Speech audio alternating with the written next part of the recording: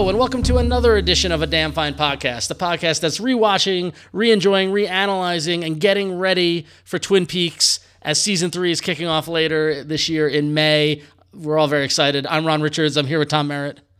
Is it May yet? It's not quite. We're almost there. It's the end of April. We're almost there, Tom. We'll soon. It's weird. Like when we went through the widely acknowledged worst episodes of Twin Peaks, it wasn't close enough to get super excited. But now that we're back to better episodes, I'm getting super excited. It's all peaking at the right moment. I don't know if that's the right way to put it. It's all working. Well, what is happening at the right moment is welcoming our guest, Mallory O'Meara, a screenwriter and filmmaker, joining us. How you doing, Mallory? I am also super excited. Welcome to TwinPeaks.com has a daily countdown for how many days are left until the new season that I check every day. Oh wow, I didn't even know that. I gotta bookmark that. That's awesome. Oh yeah. Cool. Well, so Mallory is on the show, actually. So I wanted to kind of tell how we got connected. Good friend of mine for years, Brea Grant, she started watching Twin Peaks, and I said, hey, you should listen to my podcast. And then she said, hey, you should have my friend on your show, and connected us, and we chatted, and found out that you were quite the Twin Peaks fan. So tell us, when did you get into Twin Peaks? How did you find yourself enamored with this wonderful TV show? I am sort of notoriously obsessed with Twin Peaks. I sort of have a problem. Most of my apartment is decorated with some sort of Lynchian decor.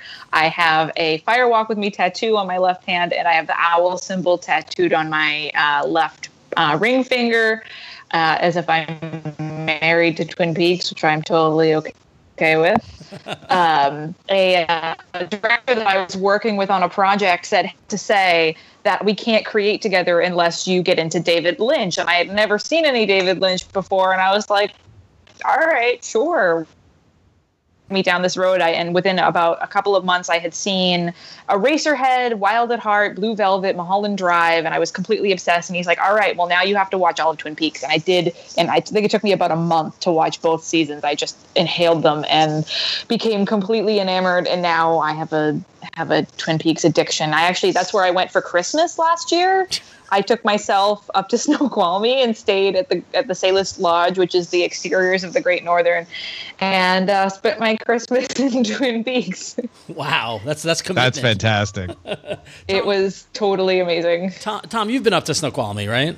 I have, yeah. Okay, I did a dual Twin Peaks Northern Exposure tour 1 year and kind of toured around. Yeah. Yeah. No, I've been several times as well. Every time when I would go up to the Emerald City Comic Con, I would always make sure I have an extra day before or after the convention to go drive out and go look at the falls. And actually attended a wedding at the hotel, so that was a trip.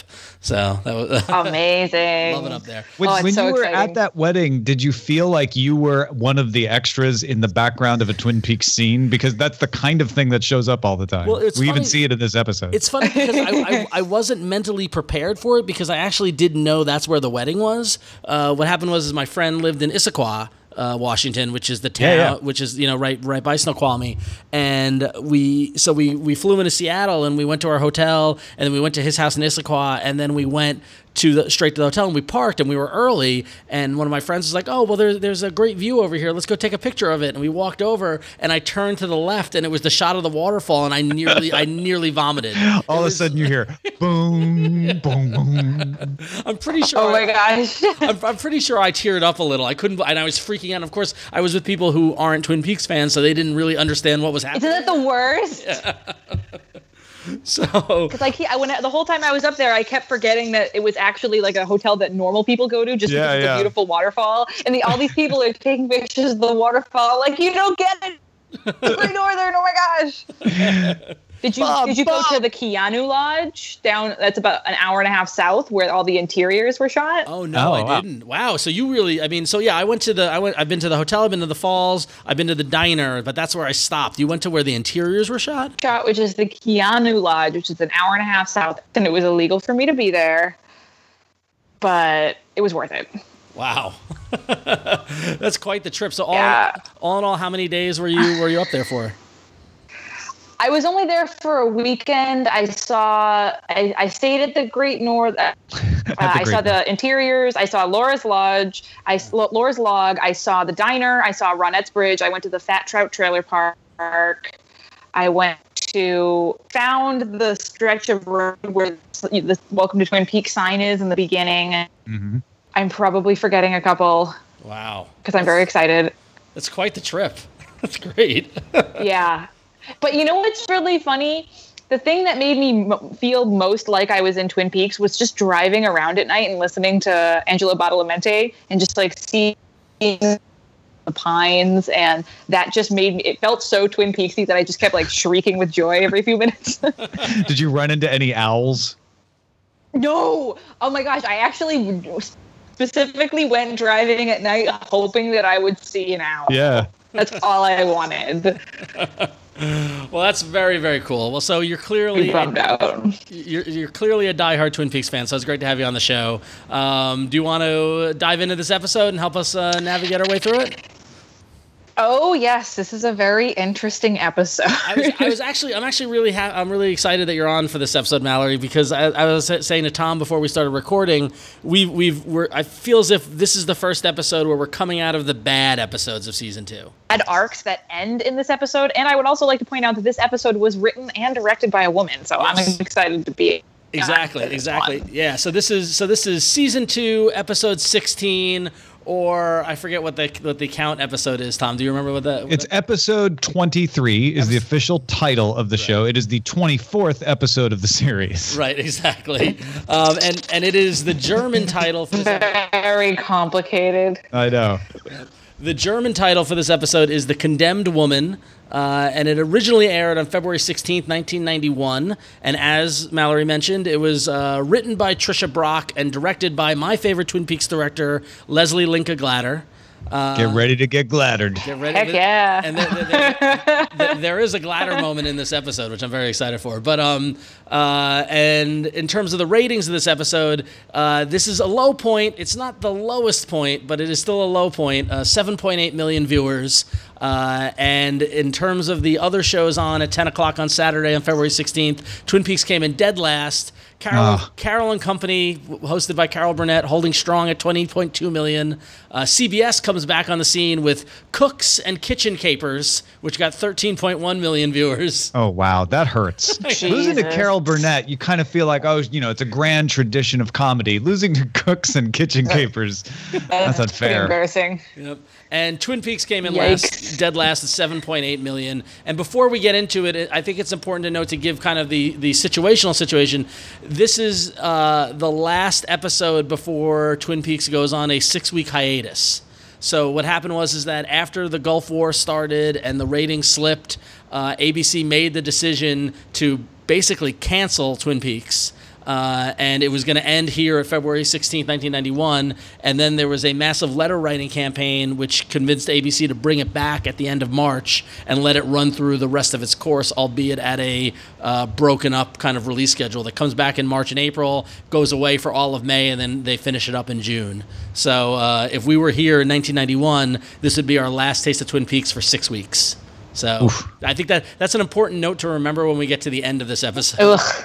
Can you guys imagine if this was the last you got? Right? Ugh. That would be as tragic as Firefly. Ugh.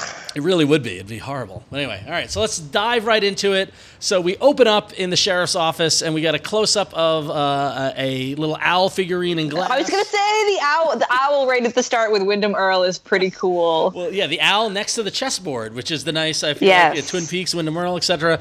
And it's Sheriff Truman and Cooper listening to a recording of Wyndham Earl, and Wyndham Earl is telling Cooper that it's his move, that Cooper seems distracted, and that's very bad because there are grave stakes at hand. And as we pull out, we see that on Truman's desk is the death mask of Carolyn, and which is all very creepy as Cooper is bringing Truman up to speed on that. And Cooper says, I need to make my next move before Wyndham makes it for me. And so at that point, then they decide to call in Pete to get some help on the chess move, and also to call the newspaper to get the newspaper ready to print his move. And then the music kind of swells as Cooper kind of looks longingly at Carolyn's death mask, and he tells Truman she was the love of my life. Heartbreaker. Oh, feelings. Yes. Well, So many feelings. I think it's really, really interesting that the idea of Cooper being super distracted is juxtaposed, or I guess sort of paired up with getting really Twin Peaksy now. You know, he's wearing plaid. You know, we have that great shot at the end of the episode where he's like learning how to fly fish in his bedroom at the Great Northern. And you really see him sort of starting to uncouple himself from the FBI life and, you know, love his new calm self in Twin Peaks. Right. Twin Peaks is changing him, embracing him. Oh, it totally is, and he's embracing it. Yeah, and not to spoil it for people watching the first time through, but sucking him in. Yes. Oh yes. Ooh. Hey. So they end the scene with calling for help to Pete, and so that cuts us over to the Martells' house, where Pete is on the phone telling Lucy that he's on his way, and then he's at the kitchen counter and he's pulling out some plates, and we turn and we see that he is serving Catherine and then Andrew, who are at the table, and we got a little gladder moment here as we thought Pete was by himself, but turns out there's Catherine and Andrew. I like that. And then Andrew gets his breakfast from Pete, and it's in the shape of a dog face, which then makes them start giggling like schoolboys. It's so cute. It's so cute. And that pisses off Catherine. And then Pete goes off to the sheriff's station, and then Andrew and Catherine chat a little more. And Andrew says he's leaving for Paris to talk to investors about Ghostwood.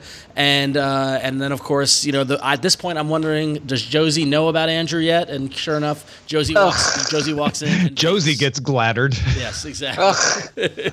So I have so much hate for Josie. She is my least favorite character. So obviously this is a favorite episode of mine for reasons we can talk about later. But she's just like, her like crappy little feint just like pisses me off in the scene. She's definitely, I mean, like the entire theme of this episode, at least from what I noticed, is Josie kind of just totally wild and hanging out on a branch all by herself. You know, like she's over emoting, and basically she's getting backed into a corner. But the way Joan Chen plays it is just way more melodramatic than I think it needed. Oh my God, Jesus Christ! That woman could make her McDonald's order sound melodramatic. It's just so. The thing that bothers me so much about Josie is that she's actually, when you look at her objectively, she's a really fascinating character, and she could be a really cool character for female empowerment. You know, she worked her way up in Hong Kong and, like, you know, got herself out of this crazy situation, and she's in America and hiding out, and is like, you know, got this great fortune that she's built herself. But she's like so simpering and whimpering and lame that, like, I just hate her so much. Well, and in the early episodes, it felt like that was a put on, right? Like once you find out what's really going on, you're like, oh, you play that part so people underestimate you so you can get the upper hand. But then when she hits the skids, you find out, oh, maybe you weren't playing that part. Yeah. She just sucks. Yeah. Well, I'm also like really protective of Harry, and so like it makes me really mad. Don't want him. Don't do that. That was actually the thing that made me turn against Josie the first time through watching this was the fact that she was dragging Harry down, and I'm like, no, Harry's better than this. Stop it, Harry! Open your eyes. Come on. Oh, I know. Well, that's what. Well, we can talk about this later in the episode. But I'm very pro Harry, but I'm also Albert is one of my favorite characters. So I love Albert in this episode. In the pantheon of legends, Albert is at the top. But but before we move on, I do want to note. I gotta say, while I'm not a big fan of Andrew Packard, this scene of Andrew and Pete joking around really gave me a sense of camaraderie and family. Oh, yeah. And like for a moment, I really don't get me wrong, Pete is also in the pantheon of Twin Peaks legends. He's a goddamn American treasure. But this scene, you got a sense of, you know, Pete and Catherine have been together, and Pete and Andrew are brother-in-laws, and it's that kind of, you know, that, and he's back to life, which is weird, but it's just that sense of family that we never really saw from the Martells, that third piece, and seeing Pete and Andrew play around like that really made me like them that much more. Yeah. You know? Yeah. So. Yeah, he definitely is a missing part of their dynamic. You can see that after, Andrew's definitely the missing part of their dynamic, and you can kind of see, like, looking back to see how bad things have been without Andrew around, with just Pete and Catherine, and how overbearing. Because right now they're both kind of bearing her bitchiness, but if you can see it just kind of all fall apart and become miserable. Yeah. It's like Catherine, Pete, and Andrew are id, ego, and superego. Yes. Yeah. That's very good, Tom. Wow, you're smarter than me. I like that. I'm good at making up things that sound deep. Yeah, exactly. There you go. So speaking of Harry Truman, we cut back to the sheriff's office where Truman is looking longingly at the Seattle newspaper about the murder of the Asian man. And just in time for Hank to come in on crutches with Hawk, and Truman. Yeah, the Hawk kicks his crutches out. Yeah. So Truman informs him that he's being charged with the attempted murder of Leo, and then Hank gets right to work and says, how about instead of kind of charging me, why don't we I propose a trade. I'll give you information about the murder of Andrew Packard. And Truman says, no deals. And at that point, Hank drops the bomb. Yeah, screw you, Hank. And then Hank drops the bomb that Josie was involved, which really knocks Truman out. But before Truman can be totally out, as you mentioned, Mallory, Hawk knocks the crutch out from Hank under him. Oh, yeah. My man. Gee, sorry. And then, I love it. And then, of course, this entire scene is punctuated by Truman punching his hand in anger. True. Well, that's like, as much as this aspect of Truman's character frustrates me, it does make me love him more. That he's like this wonderful, like stoic, righteous, symbol of all that is just and good in the world. But Josie's his Achilles heel, and it makes you so frustrated for him, but you also kind of get it. Yeah. Truman is authentic. Yes. He's always who he is. There's no deception there. He is one of the people that I'm really heartbroken is not going to be in the third season. Yeah, me too. Me too. And I've thought about it. And actually, I've talked a lot. One of our other guests that have been on the show, Connor Kilpatrick, he and I talk about it a lot because we both are big fans of Michael Ontkean as Truman. And I always say, oh man, I'm so mad Truman's not going to be on season 3. But then Connor reminds me that he's retired, living in Hawaii, and he's probably not that upset. Yeah, fair enough. I'm sure Michael and it's not Ontkean. even. Oh yeah. Well, I don't know. It's not even like as much as I like him as a character or him as an actor, and I'm sad to see him not be part of it. I just want to know what happened to Truman. Well, and that's now we're getting into speculation about season 3, but I'm really curious if we're going to dive in and they're not going to acknowledge anybody who's gone, or if we're going to get kind of like the Harry S. Truman Memorial parking spot or something. You know what I mean? Like there's going to be some explanation of what happened to the missing died characters. In a fishing accident or something. Oh man. Oh, I really hope. I really, really, really hope so. Just because he's so beloved, and I hope we get at least figure out what happened to him. I think of it as Cooper and Truman. Like they're a team. And it's going to be God. And I think of it. I think of it not to get too kind of sentimental, but Truman is very much a lot of the heart of the show. Totally. Yeah. So we'll see. We're almost there, but also talking about beloved characters outside in the conference room at the sheriff's station. Albert is talking to Cooper, and he's confirming that the bullets that were found in the Asian man match the bullets that shot Cooper, and that they all match Josie's. Fuck you, Josie. They all match Josie's gun, and then Albert wants to take. Albert's coming for you, baby.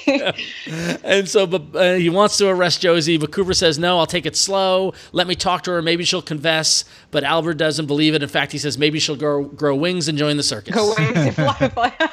Yeah, in traditional Albert fashion. But again, because I hate Josie so much and I love Albert so much, it does make me incredibly satisfied that his work is what ultimately proved. I mean, we knew Josie was guilty from the get-go, but it makes me happy that he's the one who proved that, no, this is really happening. Sorry, Harry, you can't be blind any longer. Yeah. Here's the evidence. And again, it's a triumvirate, right? Albert's trying to get Cooper to do what is obviously the right thing, and Cooper's trying to protect his friend. Right. And this is the fatal flaw of Cooper is his loyalty to Truman especially in this case. We've seen it before where the bromance of Truman and Cooper, or Trooper as I like to call him. Oh my God, that's the cutest.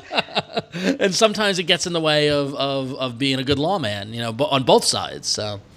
Absolutely. Yeah. So then we cut away from this and we go to the Great Northern, where Audrey is. Here comes Dreamboat Express pulling into the Great Northern. So hey-o. Audrey is attempting to learn the hotel business, and she is now going to be working in the concierge, of which the current concierge worker is not a big fan of it, and she gets a little lip from him. I kind of love that though. I kind of love him being like, "Hey, rich privileged white chick, here's what's up." Sure. Like, I guess my job's easy. Fine. But so, and in her first task as working at the concierge desk, she almost blows it as a very handsome hotel guest comes up asking for some help, and it is none other than Billy Zane. If I could whistle right now, I would.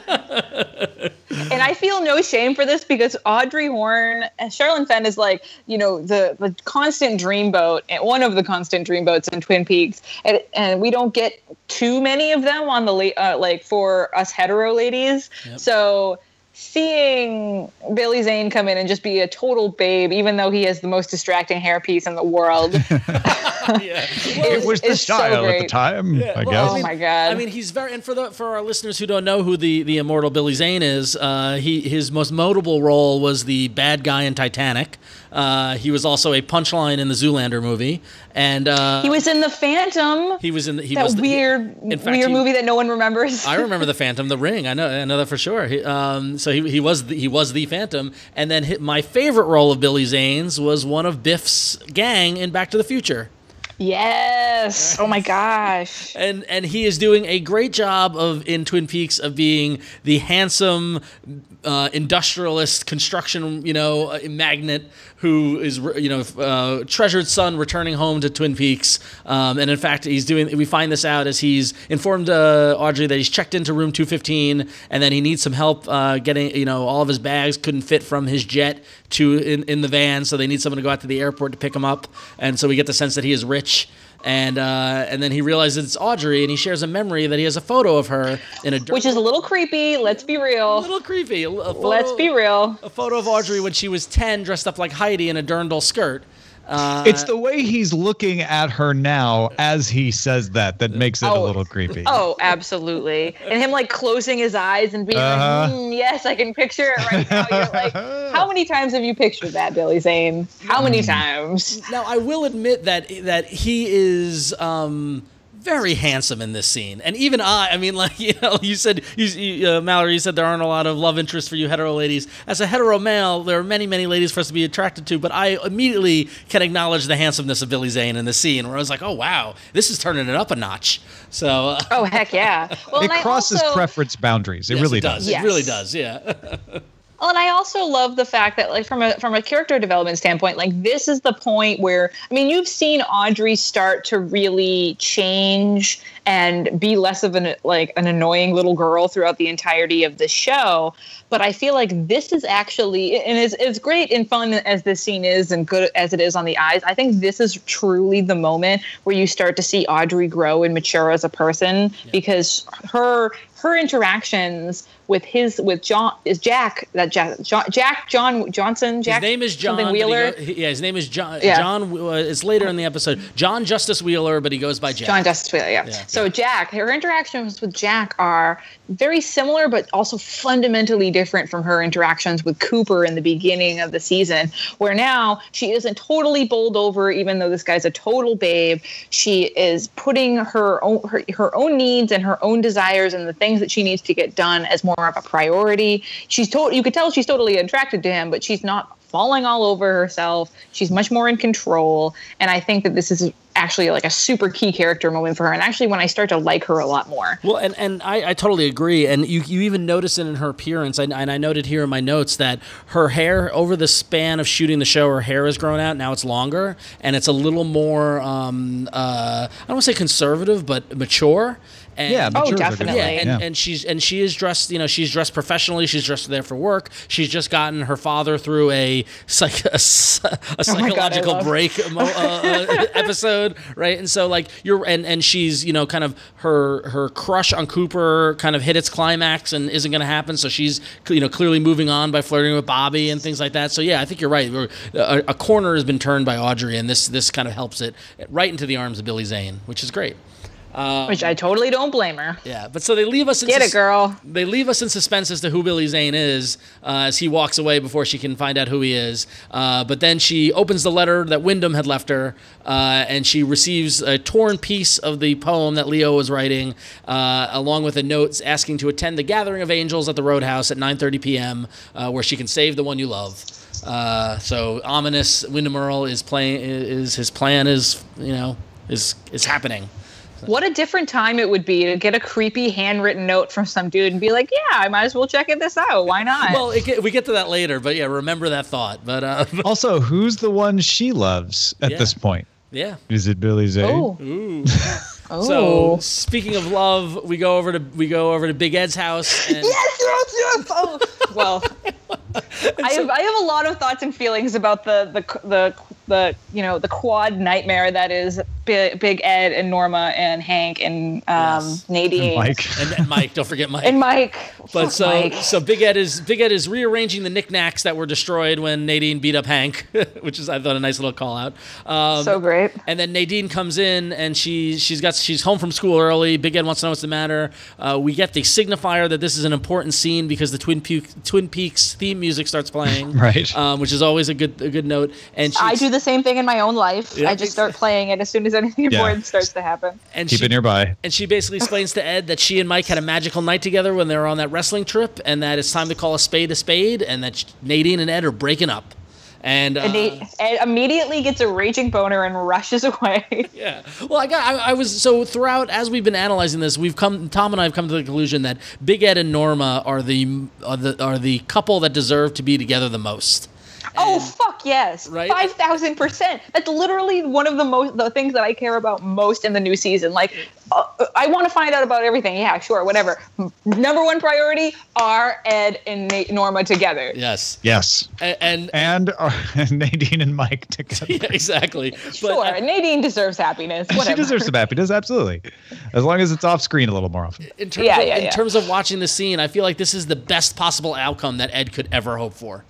Oh my God, yes. You could see, and it's funny because he looks a little horrified, but you can see, I think that this is in this moment where finally he realizes that he's finally free. Yeah. Yeah.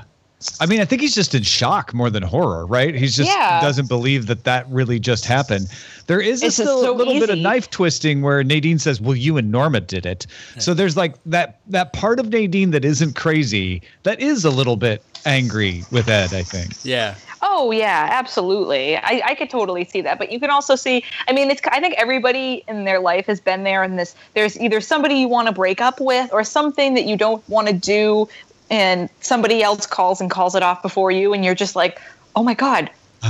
Yes, that amazing shock and relief. Yeah, it's that appointment you don't want to go to, and then the other person cancels, and you're like, I'm free. Can you get out of it scot-free, basically? Yeah, and so without hurting anybody. So this is a great development, and so yeah. So, but before we can celebrate this development, we pop back over to the Martells, where Cooper is visiting Josie to ask about what happened in Seattle with Jonathan's death, the Asian man's death, and of course Catherine is eavesdropping, and Cooper explains that he's a friend of Harry's and that he's giving Josie a chance to explain herself, and she won't give an inch. So Cooper finally gives her some tough love, and he says this is the end of it. There are no options. She has to be at the station by 9:00 tonight, or he comes to find her. Which leads to my question: why doesn't he just take her now? Well, it's for Harry, give her some time to get herself ready and pack her bags, and But I'm going to give you many, many hours to mull over. Like I feel like this is an urgent moment that maybe we should go to the station right now. I don't know. Oh, totally. But obviously Cooper has bungled the entire Josie thing forever. Yeah. And seriously, Ron, how could Catherine then taunt her about having to meet with Eckhart if she was taken in right away? True, yeah. So, of course, I mean, the whole episode hinges on the fact that this time period that we're now in happens. And, of course, and this begins what I believe is the horrible manipulation of Josie by Catherine and Andrew. I feel no pity for this chick. None. So Catherine comes in and she's asking Josie what's going on. And Josie does not feel well, and Catherine tells her about her latest conversation with Mr. Eckhart, and Josie says she thinks Mr. Eckhart is going to kill her, but Catherine's saying that she's like, well, I wonder what his reaction is going to be when he finds out Andrew's alive, insinuating that he will blame Josie, and so Josie starts to physically freak out. You can see her hands are moving. She's very tense and very unsettled, and Catherine encourages Josie to go tell Eckhart the truth, and as she does, she looks for her keys, which she seems to have misplaced in the bookcase right next to this gun. This lady gun, first off. And Josie grabs the gun and hugs it. It's her favorite gun. And Catherine was so thoughtful to leave it out for her. It's a very shiny lady. Very feminine looking gun. Yeah, like, really. With the manipulation of Josie, moving her to this. Then basically we get this. And this is all a very complicated way to trick Josie into meeting with Eckhart so that he can kill her for them. Or that she can kill Eckhart. I think. Well, I think they want them both to take care of each other, but they don't want to be involved. And so this is a very intricate plan. Yeah. Catherine Martell is a giant cat. And she acts like a cat all the time. She has cat-like tendencies, and she's had Josie forever, but she's just having a lot of fun with this like long, drawn-out, very over-the-top and ridiculous way to take her down. Yeah. She's a spider cat because she's also weaving a web while she toys with it. Yep. Food. Yeah. And that's why I don't hate Catherine, because at least she's interesting. Yeah, and she is who she is. You may not like that. Yeah, I love Catherine. Yeah. She's a battle axe, and she is. I mean, and she gets results. Force of nature. Yeah, she's a force of nature. She's always doing these like intense power moves. Like when the scene opens and her and Peter, reading the newspaper and drinking or whatever, and there's a knock on the door, and she's like, I'm not opening that. Like she's just like constant. Her life is an entire series of power moves. Yeah. I want to read her self-help book. Oh, yeah. It's just going to be a cartoon of punching a man in the face. Yep. Never answer the door. Punch a man in the face. Step 3, win. Win. Power and money. So from here we go back to the Great Northern, where we see the weasel. so we see Bobby. Bobby is in Ben's office with Audrey and Ben. Clearly, Bobby is working for Ben. Ben is in a tracksuit, a circa 1991 Fila tracksuit. With very stylish, so late very 80s, like health food. Exactly. Yeah. Can you guys I can just looking at the scene, I can hear that fabric in my head, that like terrible noise. It was that weird, like not parachute-y fabric. It was a little stiffer, but light. Yeah, it was very weird. But like crinkly, stiffy, like kind of noise. Yeah, what a nightmare! And crinkled right along with the celery. Yeah. Yes. So Ben is explaining to Bobby that he wants him to join them for the board meeting, and then we get gladdered again as we see Audrey and Jerry are there, and that they're just waiting on one more person to join for the board meeting. And sure enough, it is Billy Zane. And we get some we get some more exposition as to who John Justice Wheeler, played by Billy Zane, is, and that he explains that he's asked him to join the board of Horn Industries after Ben has made an investment in him years ago, and that basically Horn Industries is in bad shape. Catherine has the mill and Ghostwood, and this is what they're going to do. And we get the classic Twin Peaks jazz, kind of the odd music playing, and Ben reveals a big blown up drawing of a little pine weasel. The pine weasel, yes. And he explains that these little guys are nearly extinct, and that if any sort of development were to happen on Ghostwood, it would wipe them out. And so that now the plan is to save the pine weasel. Jerry informs everyone that the pine weasel tastes delicious roasted, but then he quickly realizes, in a very Jerry-esque moment. Yep, and he quickly realizes that Ben's plan is to block Catherine's development of Ghostwood with saving the pine weasel, and that until they get another shot at it, and it's genius. And so then Audrey asks, well, then what's next after the pine weasel? And Ben says he's considering a run for the Senate, which I feel like in today's political outcome, he would be sense. Perfect. Yeah. Absolutely. I love this scene. I love the pine weasel. It's so ridiculous. This scene doesn't make any sense. Like, none. Why do they need John Justice Wheeler for this? Why would they actually go to the trouble to save the pine weasel to undermine Ghostwood? Wouldn't there be other ways? But at the end of it, I don't care. I don't care that the logic doesn't make sense, because now we have the Save the Pine Weasel movement, which is amazing. Yeah. Well, for me, it actually is really in keeping with Ben Horn, because it's something that on the surface, it is actually like a kind thing, but underneath it's just so silly. It's so like you could see him like literally looking through like some sort of forestry book and going, all right, this, a pine weasel. Okay. Perfect. It just is so in keeping with his personality, and it's just so like that. One of the things I love about Twin Peaks is just the juxtaposition of things like the pine weasel against just like the utter darkness of the mythology, and I live for scenes like this. Well, yeah, and I think it's also the ambiguous nature of Ben's motivation, that because he's coming off of thinking he was General Lee, right, and so then you've got to wonder, is this is this genius or is this insanity? Like, is this truly a play to save the Pine Weasel, or is this a way to get revenge at Catherine? And it's not until the moment that he says he's thinking of running for Senate where I firmly believe that, no, real Ben is back, and this is his manipulative, like you said, Mallory, he's doing something good, but his motives are more nefarious than he's revealing. And I just love Billy Zane's confused face throughout this entire scene because he has no idea what insanity he's got. Right, because John Justice Wheeler's role in this is also a tad convoluted, but again, probably worth it. So you get to see Billy Zane. Yeah, exactly. Well, that gets kind of explained a little bit in the next scene. Where a little bit better, Jack, yeah. But in this scene, I mean, again, I think it's really keeping with Ben Horne, and I think that's the genius of that is not knowing whether or not he's crazy or super smart, because there's so many decisions that he makes throughout the entirety of the series where he's so business savvy. And clearly, he owns all these things, but at the same time, he's barely holding on to it because he's fucking nuts. Yep. Yeah. There's a pretty traditional 1980s businessman story being told here on the surface, too, which is businessman, hard driving, works himself until exhaustion, has a breakdown midlife crisis, comes back trying to be healthy and concerned more about the world. Yes. Right? Yeah. Like him with the tracksuit and the celery and wanting to save the Pine Weasel, if we didn't know about the Ghostwood thing, could read as like, I'm a changed man. Yep. Yeah, that's a very good point. And also, you consider the time. We're coming out of the 80s, the Wall Street, like the time of success. And that's a very good point. So then we cut back to the diner, and Wyndham Earl is there dressed up like a trucker, finishing up his meal, and he leaves a note for Shelley on the diner and slinks out all the while. Yeah, but screw all that. Then Ed comes in. We'll get there. So Norma's on the phone with someone telling them to get on the next bus, and it turns out it's her sister Annie who is leaving the convent. Annie. Yeah, so we're getting getting teased for Annie to come. And then so Shelley and Norma chat a little bit about Annie, and then Shelley finds the letter and finds the note, the torn note from Leo, as well as the note to go to the Roadhouse at 9:30. Now, Mallory, to your point earlier, Norma says, sounds interesting, but also sounds dangerous.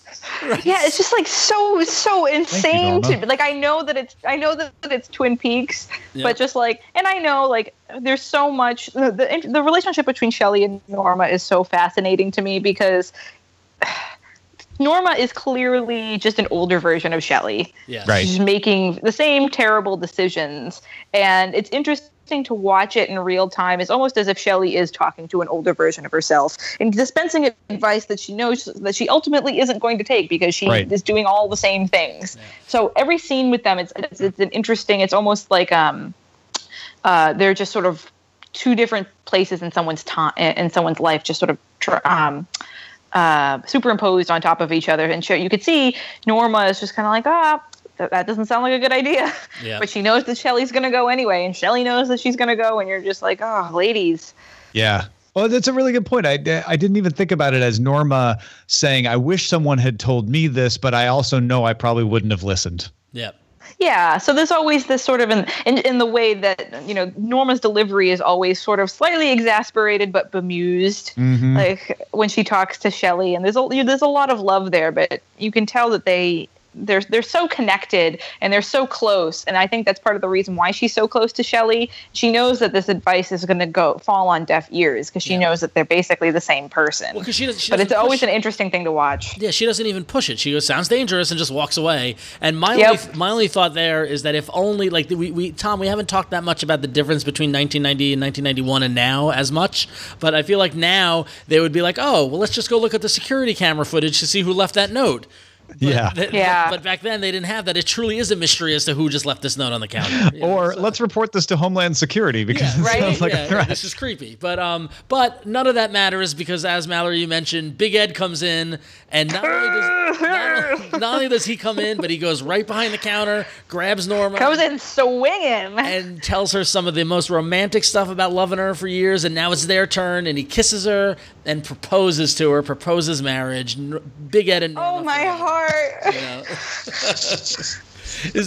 love it. Is there anything better than Everett McGill being? No. Oh, he's great. No, he's great. Melts. The best. It totally melts. And what I think is funny is that is wonderful and romantic, and as exciting as the scene is for viewers, you can tell that it has an air of, it's almost like very anticlimactic, because for Ed and Norma, this is a big moment, but Shelley's just kind of like, yeah, there they are. Like, everybody, it's the best, it's the worst kept secret ever, and everybody's been waiting for it. So it's an interesting thing to see the different, like what something feels like on the inside of that, whereas what it looks like from the outside. Yeah.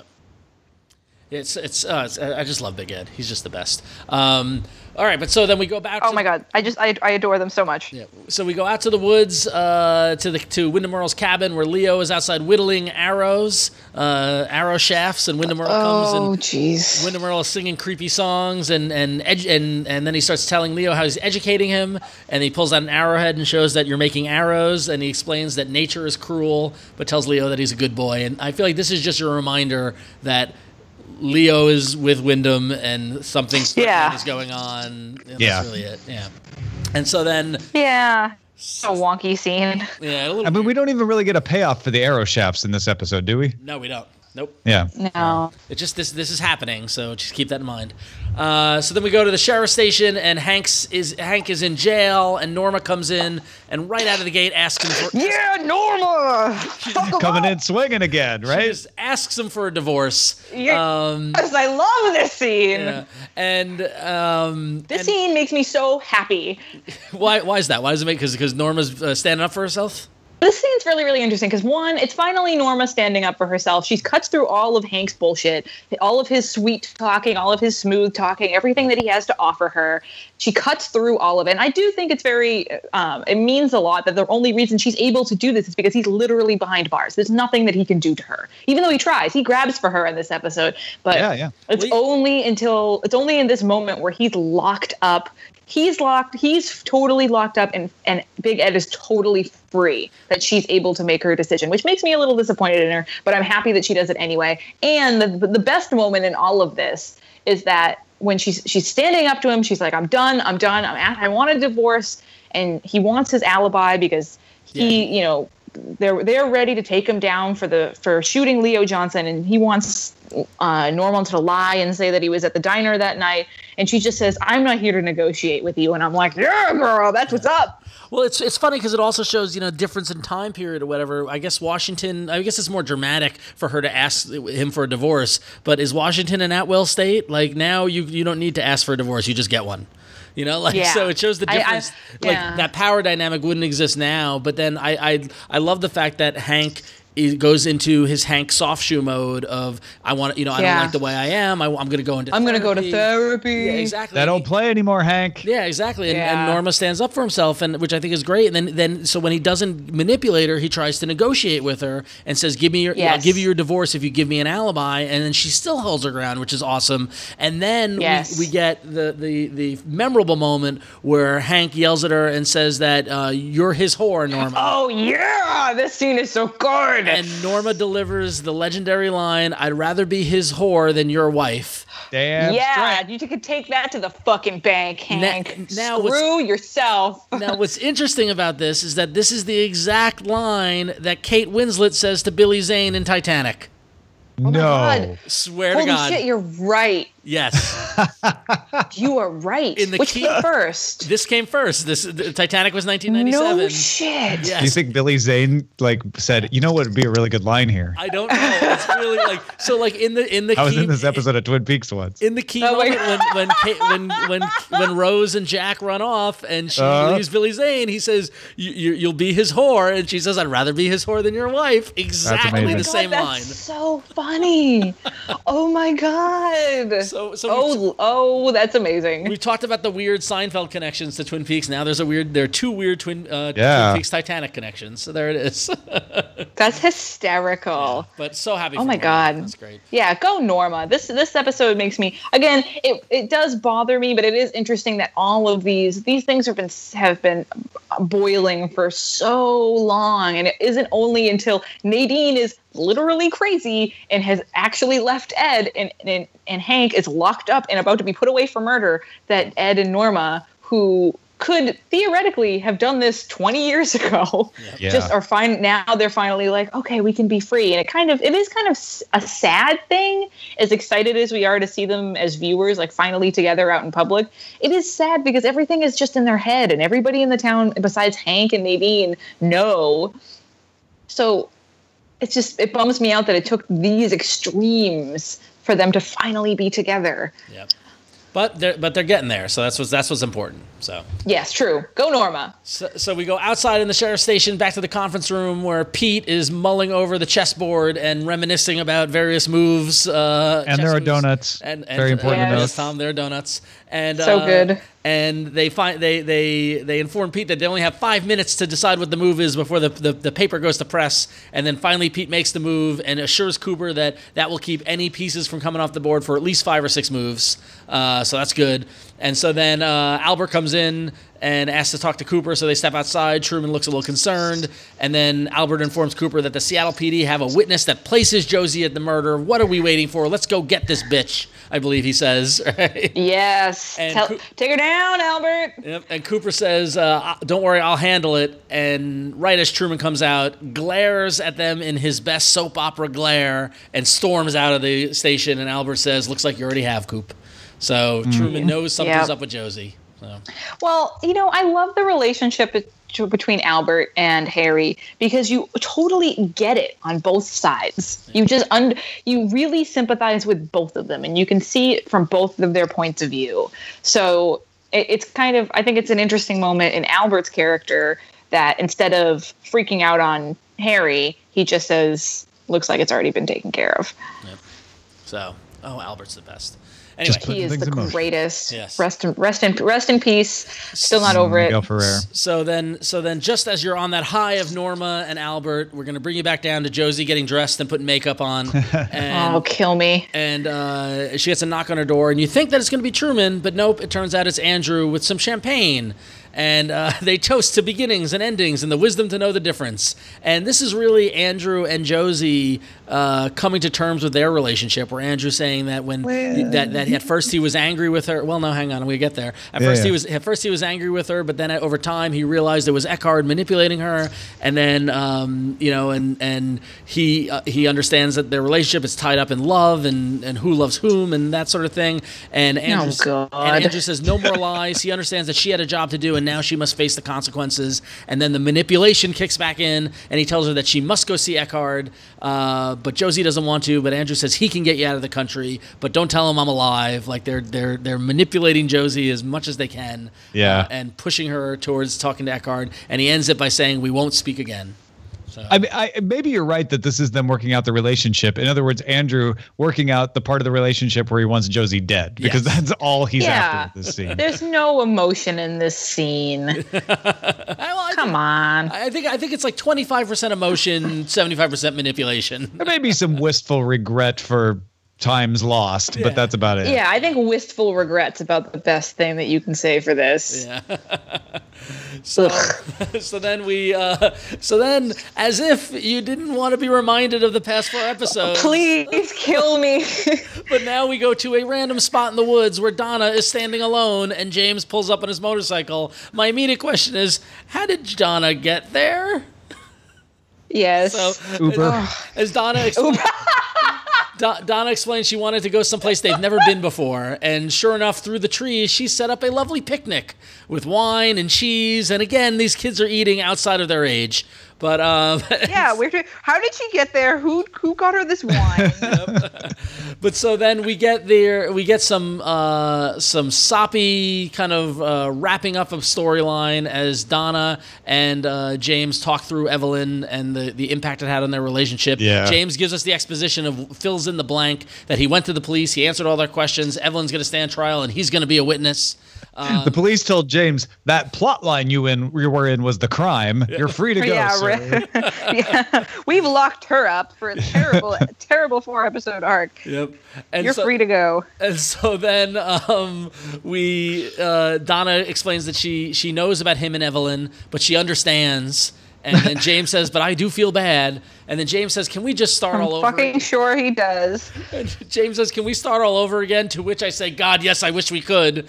And Donna, and Donna begs him to come home, and he says he can't. Wait, but I thought he wanted to start all over again. Exactly. Oh, he means start all over again with leaving. Yeah, maybe. Yeah, without you, Donna. And so then Donna says that she doesn't want him to worry about her, but she wants to be part of something good. And she tells James to go and take all the time you need. She'll miss him like crazy, but he'll come back with great stories, and she'll be there. And why? Coming back with great stories. What a huge departure from what things have been. Yeah. And so then at one last ditch effort is James asks her to come with him, and she says no, but he promises to come back, and then they kiss. It threatens to come back. Now the only good thing about this scene, guys, is that it's Donna instead of Evelyn. Well, no, it's Donna instead of Evelyn. This is the last time we see James for the rest of the season. Wow. This is James's last episode. He promised to come back, though, so we're going to see him in season 3. We do hear him in a future episode. With no hair. We do hear him in a future episode, in a couple episodes, but we don't see him ever again until Shaved Head 2017, James. So. I think all I have to say about this scene is that the thing I cared most about was what was going to happen to all that food she prepared. Right, yes. I know. Well, they're not even eating it. It's good cheese. This whole picnic is going to go to waste, yeah. So.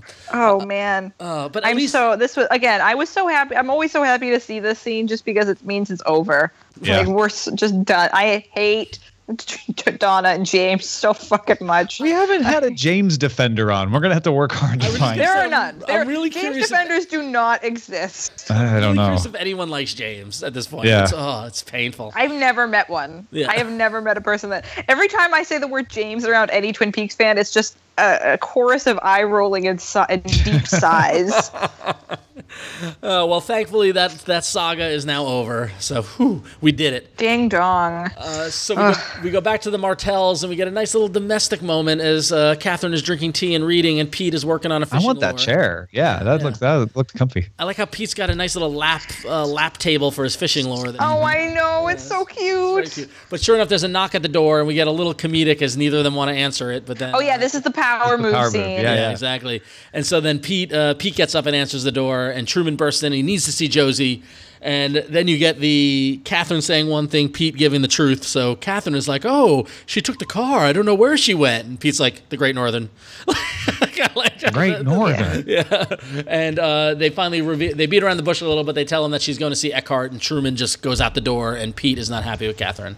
I can't tell if Pete's unhappy that she jerked him around with telling the truth, or just because she made him get up to answer the door. I think probably both. A little bit of both. Yeah, probably both. Yeah, exactly. So then we cut to the Great Northern, and Mr. Eckhart is in the elevator, and sure enough, so is Andrew there, and we get and he stops the elevator, and Eckhart finds out that Andrew is alive in a very odd way of first disbelieving it, saying he doesn't believe in ghosts.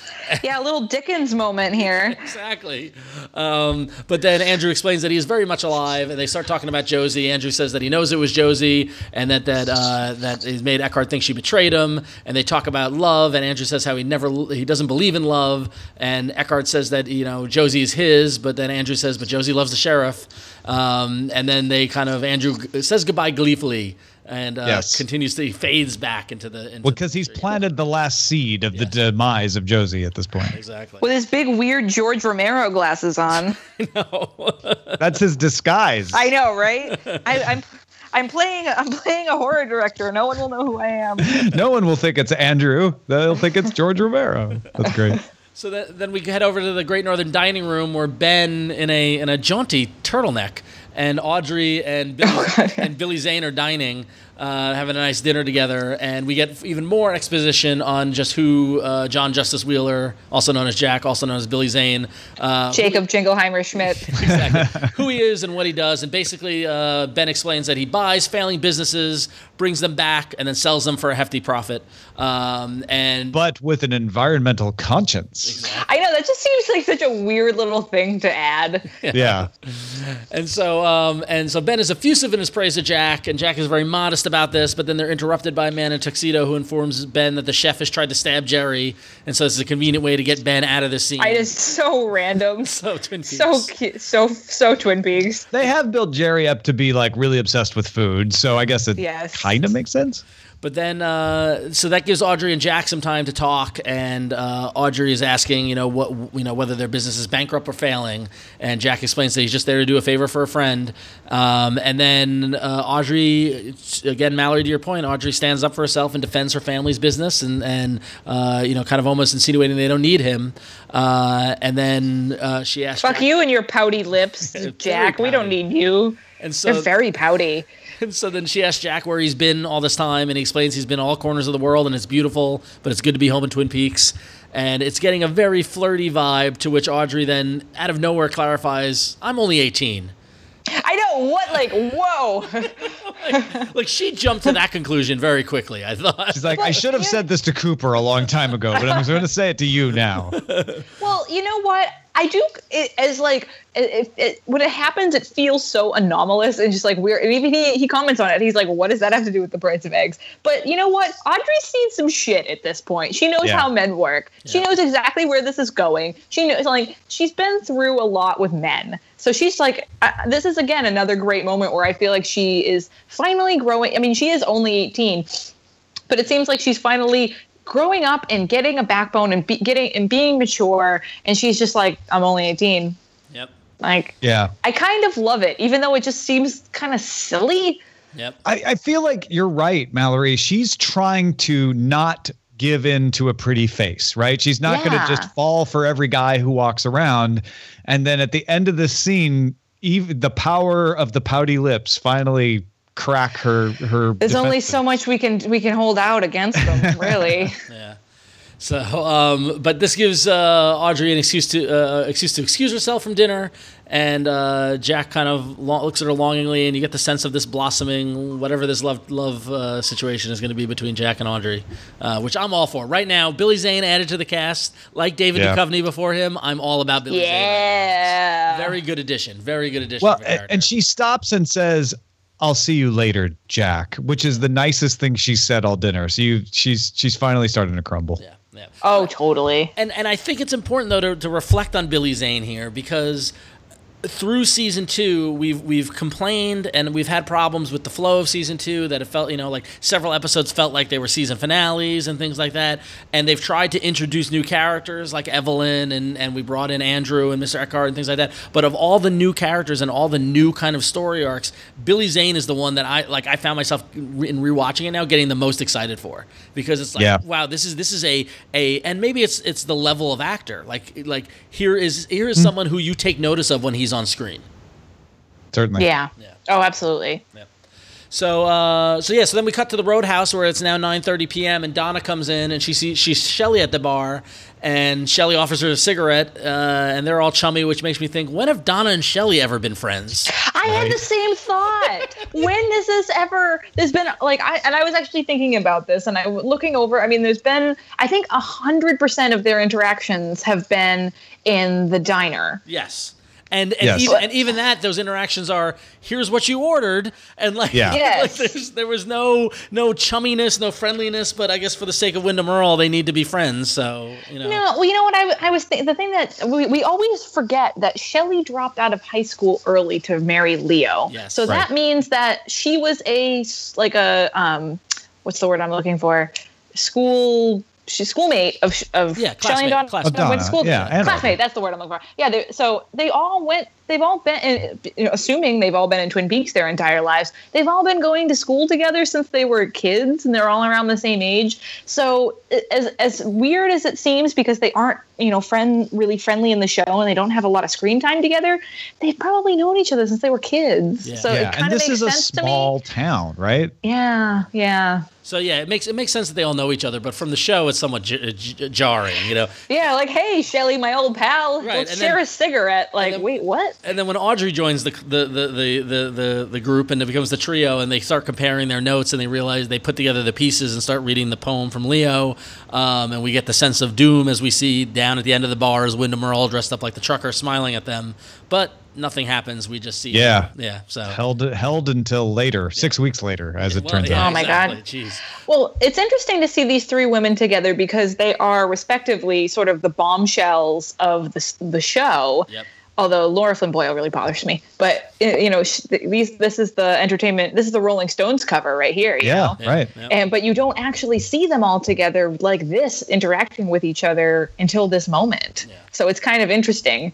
All these worlds colliding. To a little note on Lara Flynn Boyle. When I watched Twin Peaks originally, I was in middle school and 8th grade. Big crush on Lara Flynn Boyle from Twin Peaks. So just a little defense of Lara, even though that's not a note about Laura Flynn Boyle so much as it is about Ron Richards. Yeah, exactly. Yeah.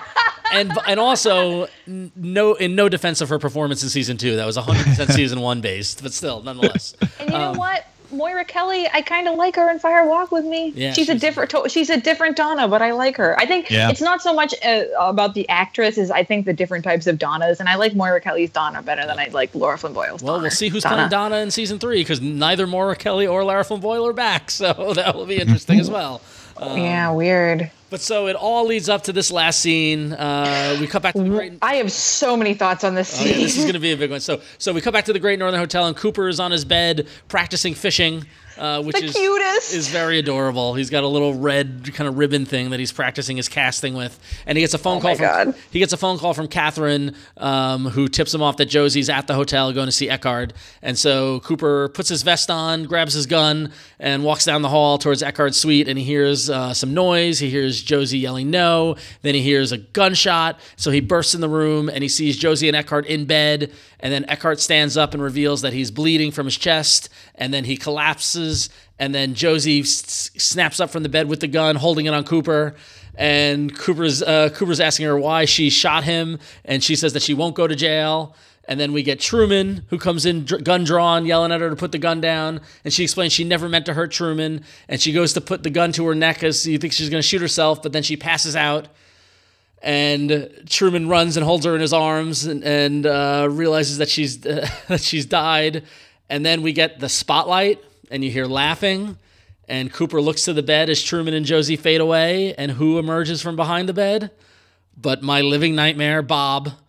Who is laughing and then asks Coop what happened to Josie and laughs, and then that he fades away, and then the little man from another place is on the bed dancing, and then the spotlight fades and Truman and Josie are back and Truman is crying, and then the camera pans over to the nightstand and then over to the drawer knob, and you see Josie's face superimposed over the drawer knob screaming, and then the wood begins to flex as she's screaming and pushing her head out, and you realize that Josie is in the knob. Oh, she's been in the knob. So this is I never have figured out exactly what's going on here. So very controversial scene. Very controversial scene. Mallory, go. Let's hear your thoughts. Honestly, because I love, it's very clear, I love Twin Peaks, and the thing that makes me love Twin Peaks is the deeper mythology of the show. I live for these scenes. But this, and I don't think that I really do not think that it's a coincidence that this particular scene is happening at this particular low point in the season, because this whole scene reeks of non-David Lynch people trying to do David Lynch things. Yep. It feels like they were like, oh, well, he's gone and things are, people don't want to watch anymore. So let's pick up the toys that he left behind and try to make something of them. Well, but it just... So that to that point, I mean, so to give the backstory, this is in addition to James, this is also obviously Josie's last episode.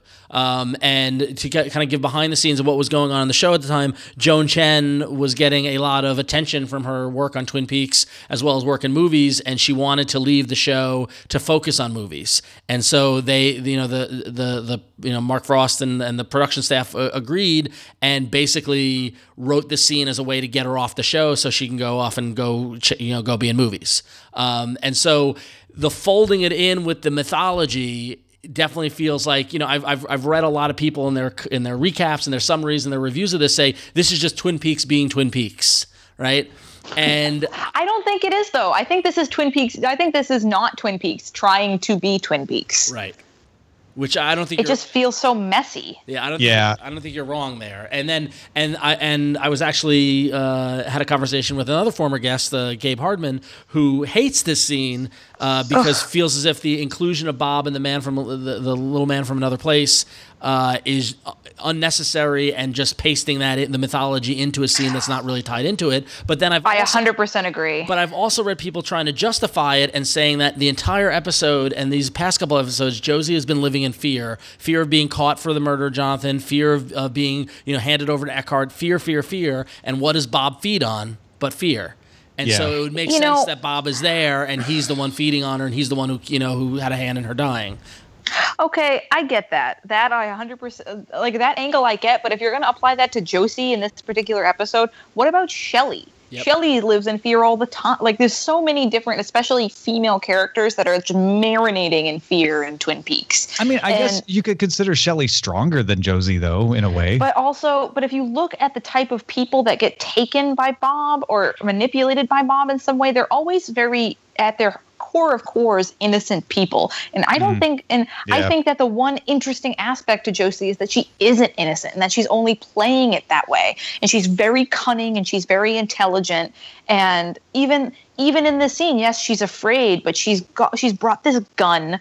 She's trying to manipulate those around her that are trying to manipulate her, and it just doesn't play for me. Josie has never ever been wrapped into the mythology. She's never. It just those two arcs, those two tracks have never gone together.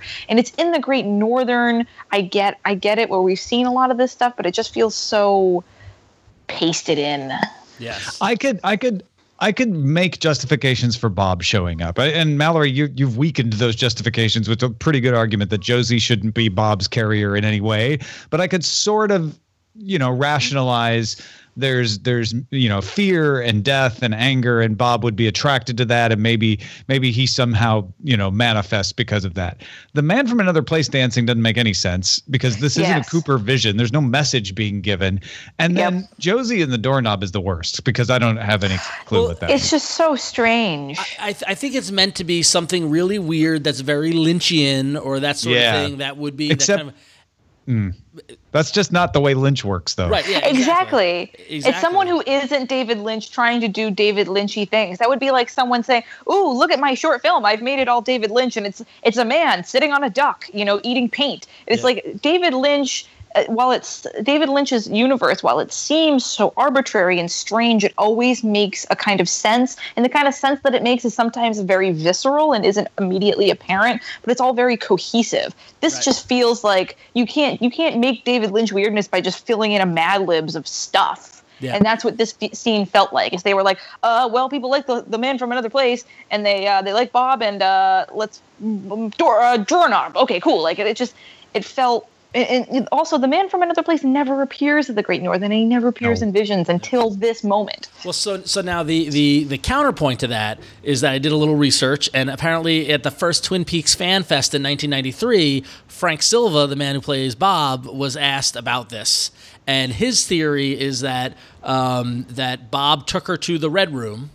Right, which is we've seen where the black and white floor and the red curtains. Right, and he explains that, and Tom will have to look for this later when we get closer. But he says that when we return to the Red Room later in the run of Twin Peaks, you see Josie's body, but you don't see her face. You just see her body sticking out of the curtains, meaning that doorknob, that drawer knob is a link to the Red Room.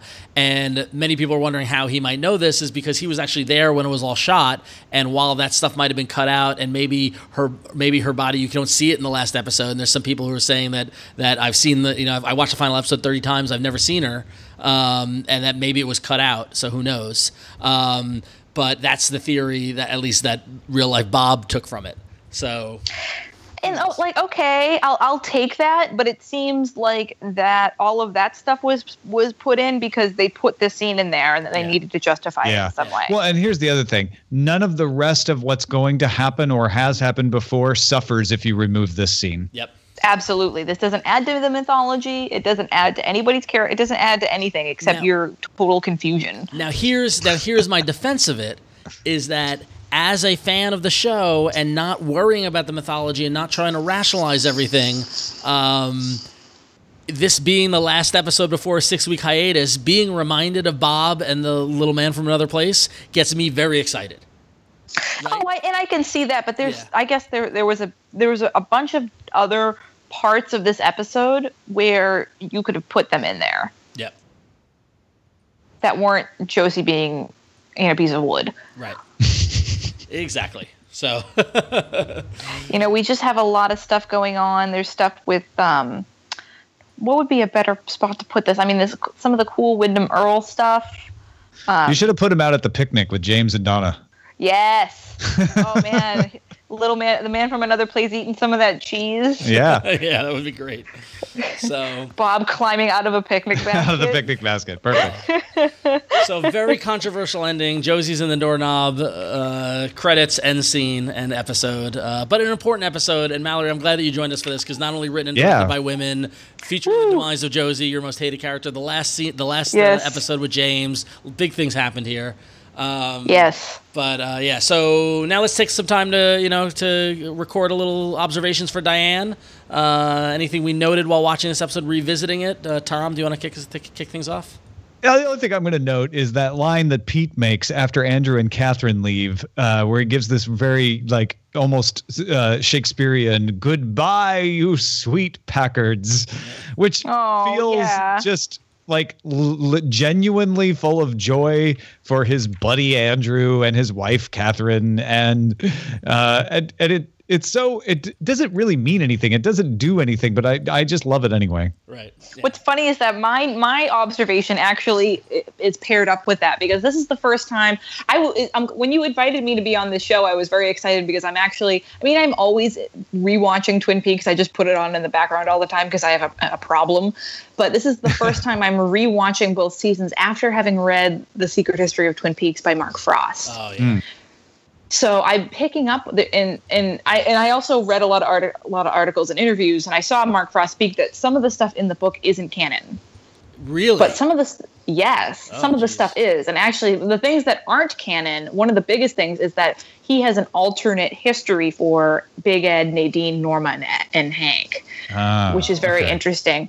But you do get a lot of background for the Packards and the Martells, and you get the history of Pete and Catherine's marriage and how they came to get together and how they came to fall apart. So seeing my interesting observation for this particular rewatch was that dynamic and seeing what it could have been, because up until this point, we've only seen Pete and Catherine as they are, currently, and, bitterly hating each other and miserable, but you kind of get a little window into what things were like when things were good. Right. Cool. In this one scene. Cool. All right. So my observation isn't quite as deep as that, but just that I noticed, speaking of keeping with the Packards, when Andrew is in the elevator with Mr. Eckhart, I noticed that he's wearing like a Sherlock Holmes jacket. Yeah, what the heck? It was very and I get the sense up to this episode, Andrew Packard has been very kind of stoic, old man, businessman kind of thing. But with the glasses and the jacket, he's getting a little bit of flair that I kind of like. I'm kind of feeling it. So yeah. He is a little wonky in this episode. Yeah, a little bit. But then the last thing I noted was that during the board meeting of the Horn Industrial and Corporation, when we see Jerry talking about how the weasels are great roasted, I noticed he's got a Band-Aid in between his eyes. On the bridge of his nose. Too. And it's just, that's another little kind of thing that they never explain. Maybe he got a cut, who knows, but he's got a Band-Aid Maybe he was on. attacked by another chef. Yeah, who knows.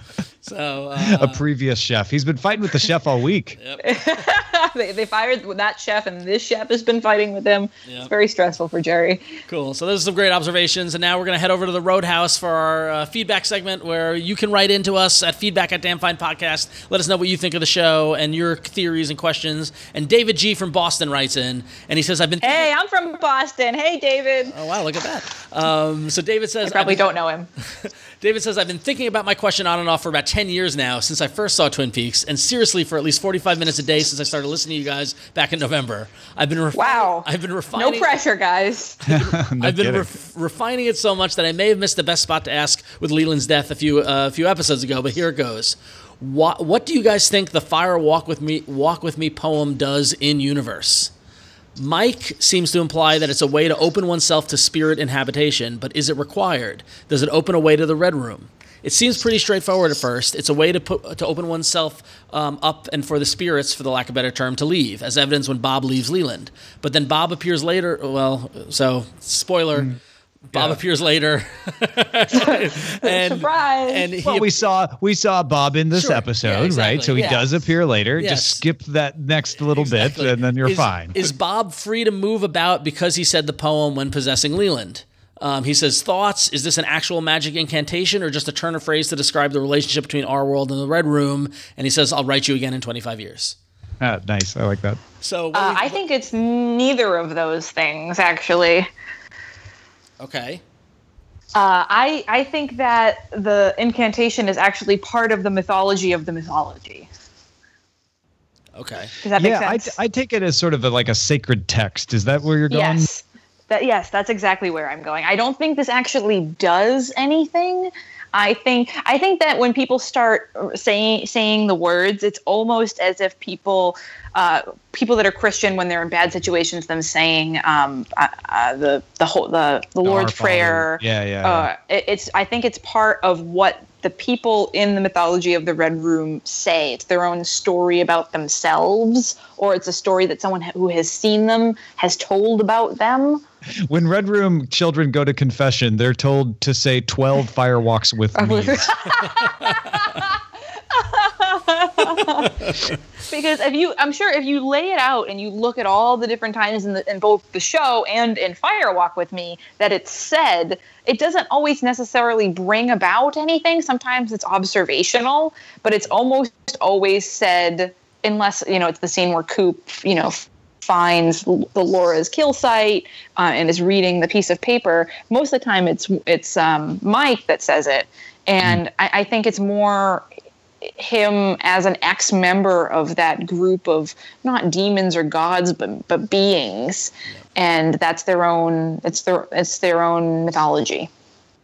All right. Does that make sense? Yeah, it totally makes sense. Yeah, I like that. No. Yeah, I kind of agree with that. I don't think it's an incantation or a way to open the door, but I think that it's just kind of the colorful language of that world, Yeah. Yes. Or like a description of that world in poetic form, maybe. Right.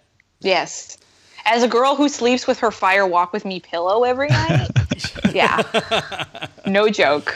All right, cool. Well, you can email us in at feedback@damnfinepodcast.com. Let us know your theories, what you think, and it's always great to hear from you. Thank you for that. So, Mallory, thank you so much for joining us. It's been great. This was so much fun. Hey! And we're definitely going to want to have you on for season 3 to talk about the Oh my gosh, please. But so in the meantime, where can folks listening find you out on the internet? I'm really easy to find online. You can find me at Sexoskeleton. That's exoskeleton, but sexy, at both Twitter and Instagram.